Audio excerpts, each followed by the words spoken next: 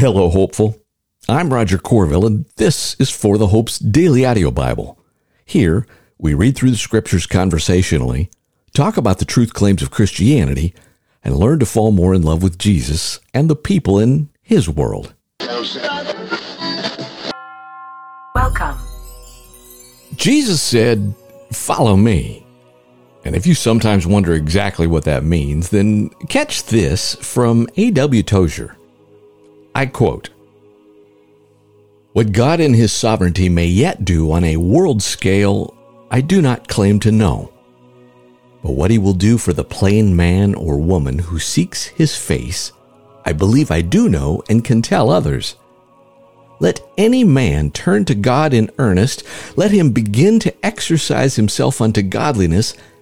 Let him seek to develop his powers of spiritual receptivity by trust and obedience and humility, and the results will exceed anything he may have hoped in his leaner and weaker days." Unquote.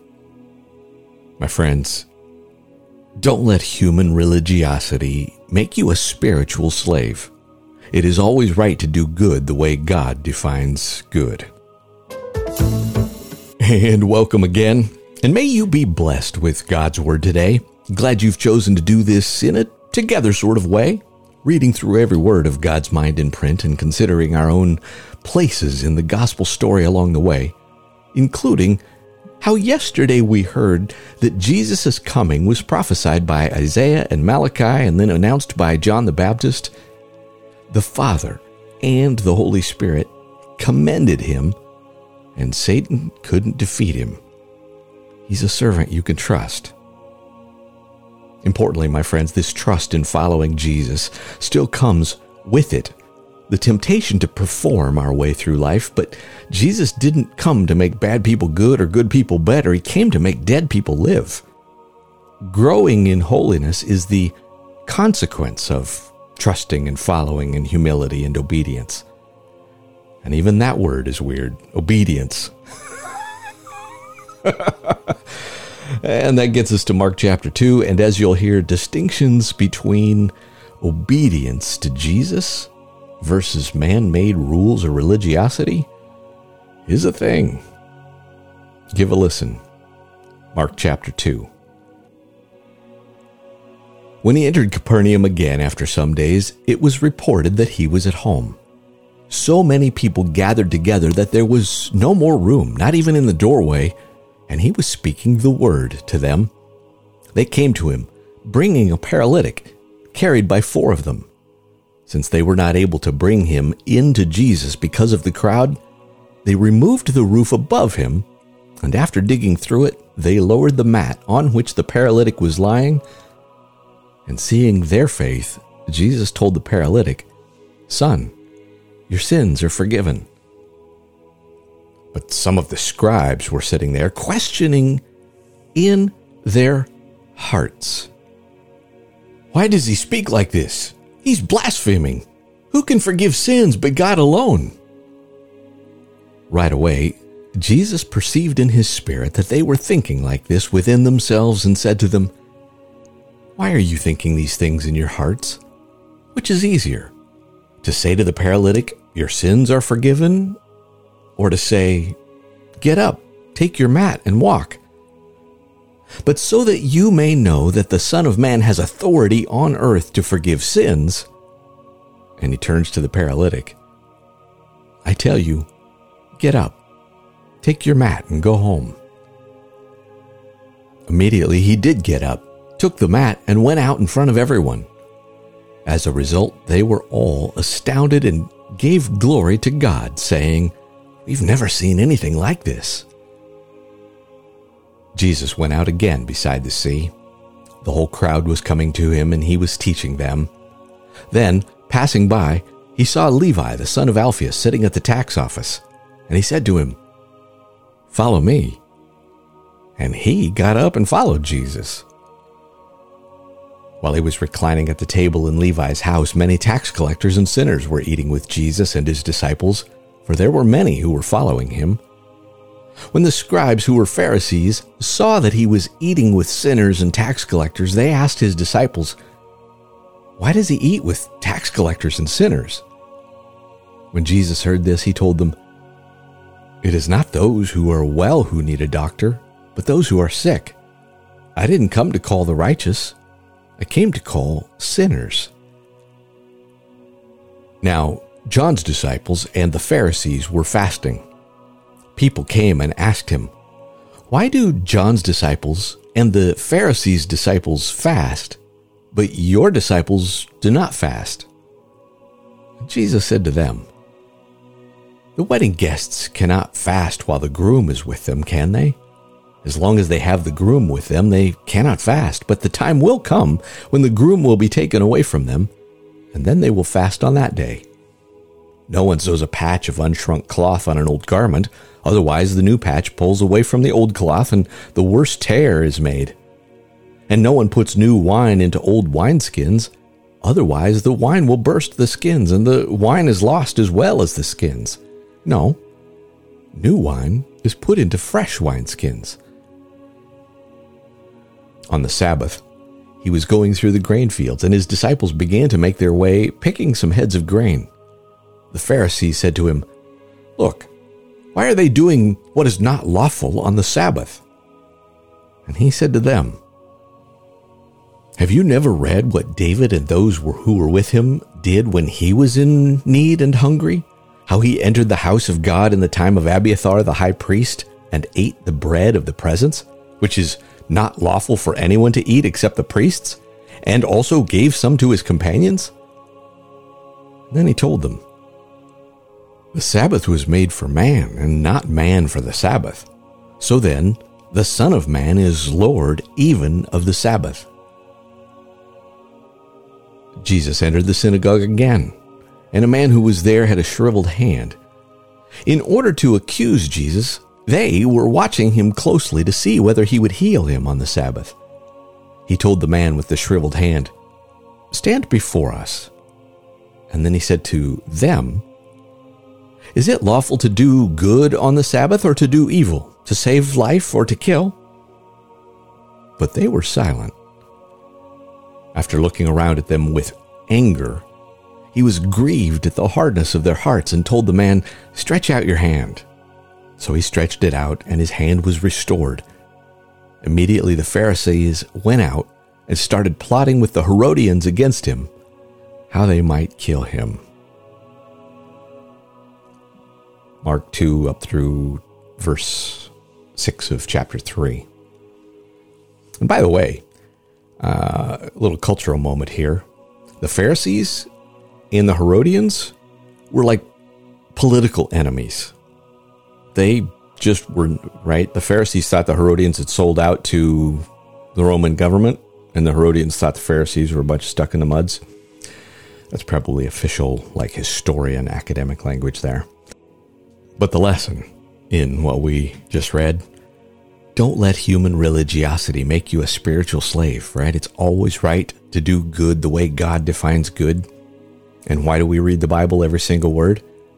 Because that way you know if someone's telling you do human religiosity or if it's in alignment with God's design for flourishing. Turning to our Old Testament segment, what would you do if you saw your beloved city flattened, razed, burned, right? The city that God promised you, and the city that had the temple where you met with him? Well, you might write some funeral dirges. Oh, wait, we do have some funeral dirges.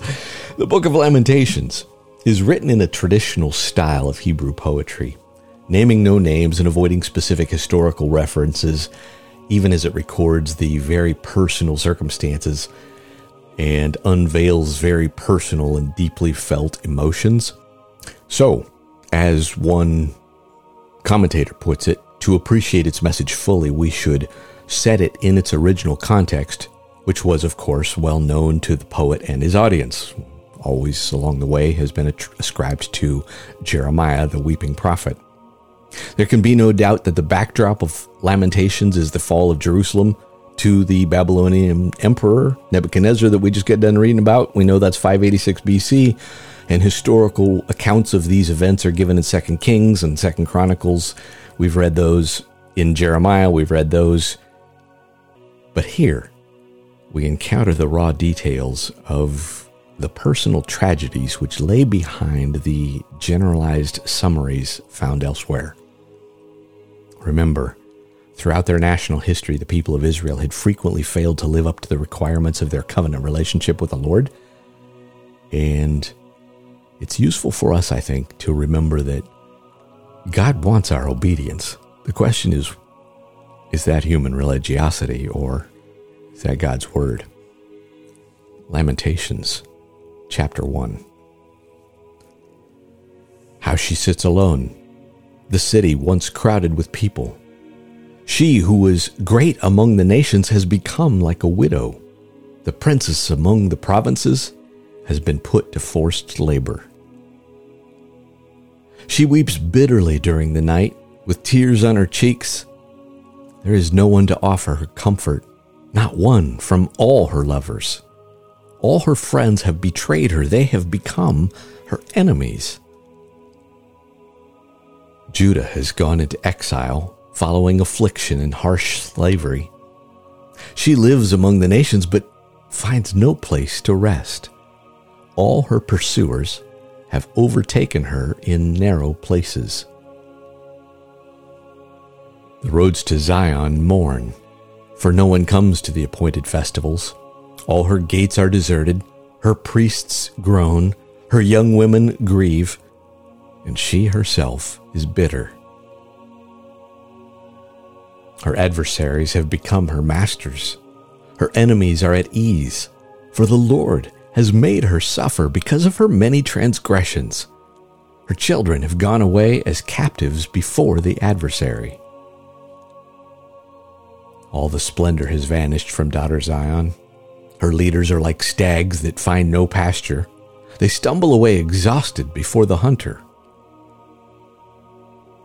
During the days of her affliction and homelessness, Jerusalem remembers all her precious belongings that were hers in days of old. When her people fell into the adversary's hand, she had no one to help. The adversaries looked at her, laughing over her downfall. Jerusalem has sinned grievously. Therefore, she has become an object of scorn. All who honored her now despise her, for they have seen her nakedness. She herself groans and turns away. Her uncleanness stains her skirts. She never considered her end. Her downfall was astonishing. There was no one to comfort her. Lord, look on my affliction, for the enemy boasts. The adversary has seized all her precious belongings. She has even seen the nations enter her sanctuary, those you had forbidden to enter your assembly. All her people groan while they search for bread. They have traded their precious belongings for food in order to stay alive.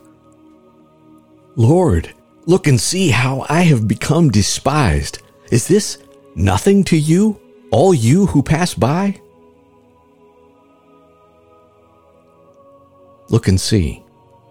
Is there any pain like mine, which was dealt out to me, which the Lord made me suffer on the day of his burning anger? He sent fire from on high into my bones. He made it descend. He spread a net for my feet and turned me back. He made me desolate, sick all day long. My transgressions have been formed into a yoke, fastened together by his hand. They've been placed on my neck, and the Lord has broken my strength. He has handed me over to those I cannot withstand. The Lord has rejected all the mighty men with me. He has summoned an army against me to crush my young warriors. The Lord has trampled virgin daughter Judah like grapes in a winepress. I weep because of these things. My eyes flow with tears. For there is no one nearby to comfort me, no one to keep me alive. My children are desolate because the enemy has prevailed. Zion stretches out her hands. There is no one to comfort her.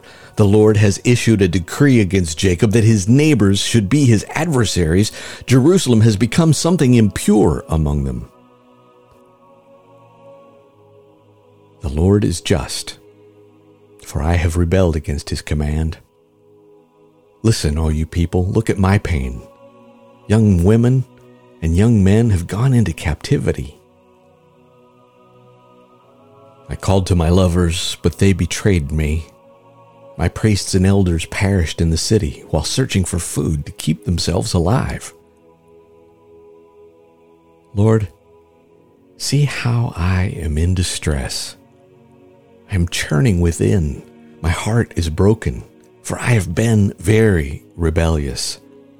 Outside, the sword takes the children. Inside, there's death. You have brought the day, you announced, so that they may become like me. Let all their wickedness come before you and deal with them, as you have dealt with me because of all my transgressions. For my groans are many. I am sick at heart. How the Lord has overshadowed daughter Zion with his anger. He has thrown down Israel's glory from heaven to earth. He did not acknowledge his footstool in the day of his anger. Without compassion, the Lord has swallowed up all the dwellings of Jacob. In his wrath, he has demolished the fortified cities of daughter Judah. He brought them to the ground and defiled the kingdom and its leaders.